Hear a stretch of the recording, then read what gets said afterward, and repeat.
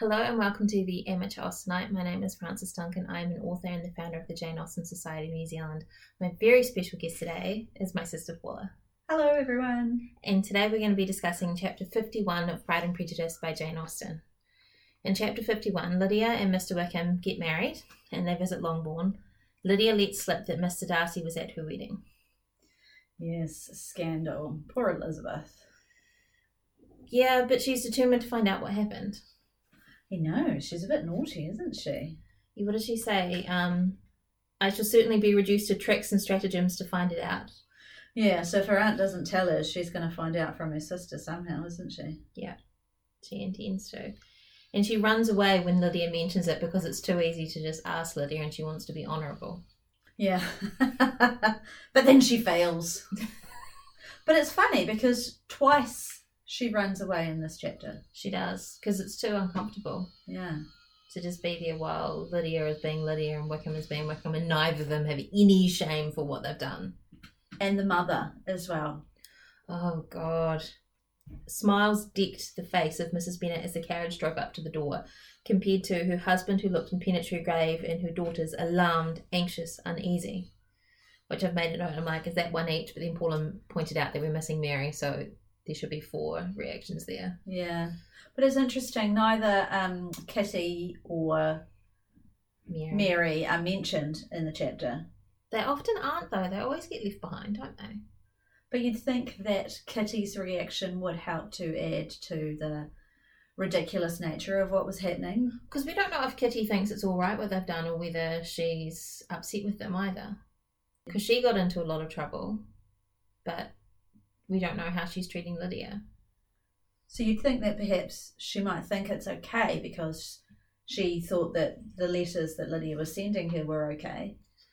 Yeah, she didn't seem surprised that they were running off together.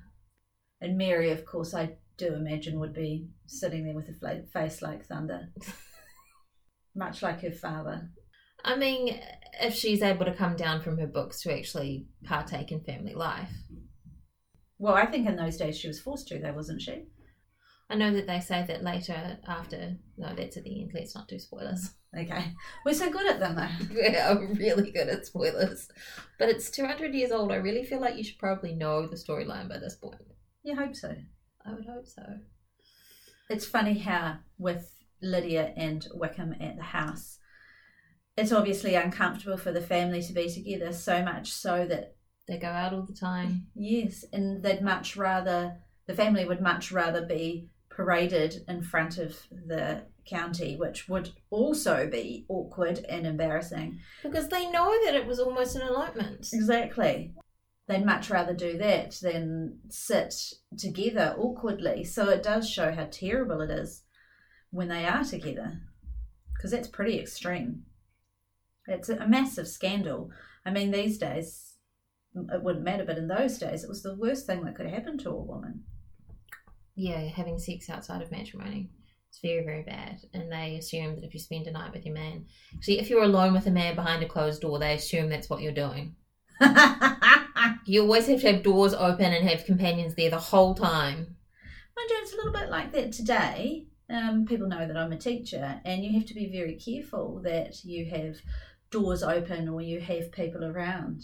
It's that's just a precaution that you have to take. But then, yeah, quite different in those days. Frightening. Yeah, awful to think. We would have gotten so much trouble. Oh, yes. Just this huge lack of freedom that we have today. I mean, mean, had been. In comparison to what we have today, I mean. Oh, that came out so wrong. They've got a couple of great descriptions of Lydia here. Lydia was Lydia still, untamed, unabashed, wild, noisy, and fearless. Who never heard nor saw anything of what she chose to be insensible. She just sounds so young. Yeah, absolutely. Really, really young. That wild and untamed. Yeah. It's, again, you know how I've railed at Mr. Bennet a bit. Again, I rail at him again. I feel that in this situation, he needed to be harder on her when she came back. And admittedly, at the end of the chapter, she says that her aunt and uncle were not very pleasant to her, and her aunt was, telling her things and she wasn't hearing it. And maybe she wouldn't hear her dad, but actually it's his responsibility. But it's never mentioned that he actually takes her aside and explains to her the implications of what she's done and why actually she needs to pull back, be quiet. No, he would just stand there looking impenetrably grave and not want to talk to her, because I think that he's the sort that he's like, now it's done, there's nothing I can do about it. And that's so frustrating, because of course there's still stuff that can be done. He needs to think about Kitty, under the spell of Lydia, thinking, oh, it's okay to be like this. Look at how wonderful it's turned out for her. And, take his wife to task as well. No, the daughters are not going to go off to balls and parties with Lydia, who's going to find husbands for them. Because I think he puts his foot down about that later. Earlier. Isn't it earlier? Well, he does say, yes, you have to stay in the house for 10 years and then I'll take you to a review at the end of them. Yeah. Gorgeous. But he doesn't say anything in front of Lydia, but you're right, he's probably like, oh, well, it's happened now. But I just find him a very frustrating character still. Even though he's quite a minor character, I think he actually has a huge influence on what happens in the novel. Yeah, his daughters wouldn't act the way they would if he wasn't so absent. I think that's hard on Lizzie because she is close with him and they have a good relationship, but she can still see his deficiencies. Absolutely.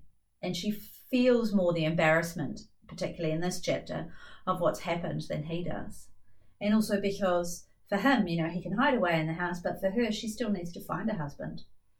They're so lucky that this got tidied up, otherwise they may not have been able to find husbands at all. Isn't it wonderful that it's a novel? How tidily these things happen. So when Lizzie finds out that Mr. Darcy was there at the wedding, conjectures as to the meaning of it, rapid and wild, hurried into her brain, and she was satisfied with none. Those that best pleased her, as placing his conduct in the noblest light, seemed the most improbable. She's like, he did it for me. No, he didn't. But he did it for me. No, he didn't. It's lovely to think that he did do it for her. She doesn't talk to Jane about it. This is one of the things that keeps cropping up about Lizzie, that she's not talking to Jane about things when Jane is her best confidant. And it says at the end she would rather be without a confidant. She's doing a lot of not talking to Jane about how she's feeling and what's going on. Yeah, absolutely. But then you and I are chatty, right? We do talk to people. So I guess that makes it a bit harder for us to kind of understand why she would hold everything in. Well, the current philosophy around people is that you should let things out. Yeah, share. What is it, a problem? Problem shared is a problem halved. Yeah, that's right. And I think, in those days, obviously, they didn't have those cliches quite the same. And perhaps with such a small circle, you had to be really careful what you said to whom. She might also be trying to avoid putting more on Jane, because Jane felt for her Lydia probably more than she felt for herself on her wedding day. It says Jane and Elizabeth, but I'm really reading Jane into that. Yeah, she's imagining if she was in that situation what it would be like, and thinking that Lydia feels the same, so of course she's quite upset for her. Which is just Jane being so sweet again and completely misunderstanding her sister. Yeah, which is really lovely. She thinks better of her than she should. She thinks better of everybody. I'd love to hear her thoughts on Wickham. That would be interesting, because she's still trying to see the goodness in him. And he does come across as just this lovely gentleman. He's turned up and he's married one of their daughters, and he just acts as if it's just normal. His manners were always so pleasing that had his character and his marriage been exactly what they ought, his smiles and his easy address, while he claimed their relationship, would have delighted them all. And I guess that's the right kind of person to be with Lydia, because otherwise things could fall apart. If Lydia turned up with a man who wasn't pleasant, or people in the family couldn't cope with, the situation would be a lot worse. Whereas he's turned up and she's naive and stupid in making the situation seem okay, and he's turned up and he's nice and pleasant and kind to everyone and is not awkward about it. So it makes the situation in some ways a little bit easier. Whereas if he'd turned up and been a dastardly man, which he actually is, but on the surface being dastardly, it would have made it seem a lot more awkward. It actually gives Wickham a sort of maturity. I mean, he's not acting well, but he does have a certain level of maturity that is definitely lacking in Lydia. Is it maturity, or is it just that he's a player and he knows how to kind of cope in any situation, just wander in and charm everybody? Yeah. It says he was not the young man to resist an opportunity of having a companion, which makes you wonder how many other women he might have just gone, yep, let's go. And how many times he has perhaps done something it's not quite right, because we know that he took off with Miss Darcy, poor old Georgiana, was taken under his spell, and maybe he's done it with others, who knows? That's really scary, because that's destroying someone's life and destroying their family as well. Absolutely, unless people didn't find out. Yeah, but the likelihood of people not finding out is pretty low. In those days, yeah, I guess it was. Yeah, everybody talks, and you have spies everywhere, the servants. Yeah, true.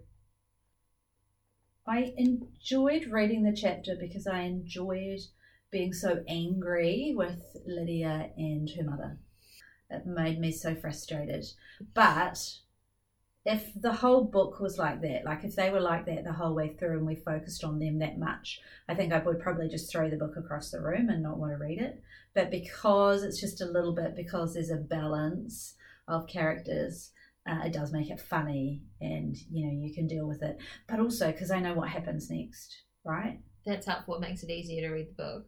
Yeah, it does. And also because in my head I always think that what comes after the end of the book is what happens in the book, I can't remember the name of it, where Wickham is accused of murdering someone. Death Comes to Pemberley. Yes, that's it. Death Comes to Pemberley. So in my head, that's part of their story as well. So it makes it's not canon. No, it's not. But it makes it easier for me to read it, because I think, ha ha, Lydia, look at what happens to you, you silly girl, which is really mean to laugh at her. But also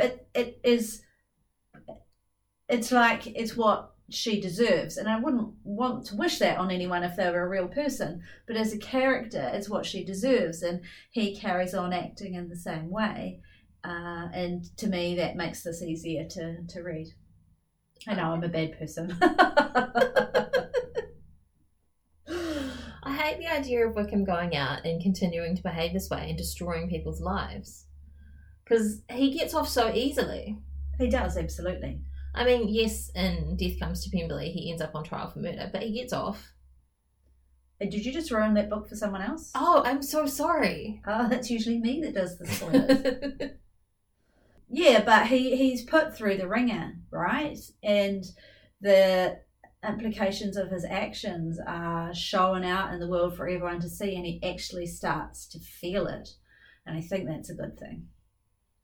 What are we talking about in Pride and Prejudice or in Death Comes to Pemberley? Death Comes to Pemberley. I don't think he really, because he was going on about how Colonel Fitzwilliam was a bad guy and he was putting it all on him. I don't think he really owned up to the badness of what he'd done. But he does end up in prison for a while, or Yeah. no, jail, which is the one where you just put in there. I don't know the difference between the two. I think jail is the one that you put in while you're awaiting trial, and then prison is, yes, it is. So he is in jail, right? So that's something. Yeah, he should have been thrown in there for trying to abscond with young girls, though. Wouldn't that be nice? Yes. But in those days, patriarchal society was frowned upon, but they didn't really deal with it in that way. Yeah, no. One of our founding fathers did that. Absconded with young girls and married them for their money. How wonderful. I know. Great history. Anyway, that is our summary of Chapter 51 of Pride and Prejudice by Jane Austen. My name is Frances Duncan. You can find me on my website, francesduncanwrites.com, and on Twitter at Frances_Duncan. Thank you for listening, and we wish you happy reading.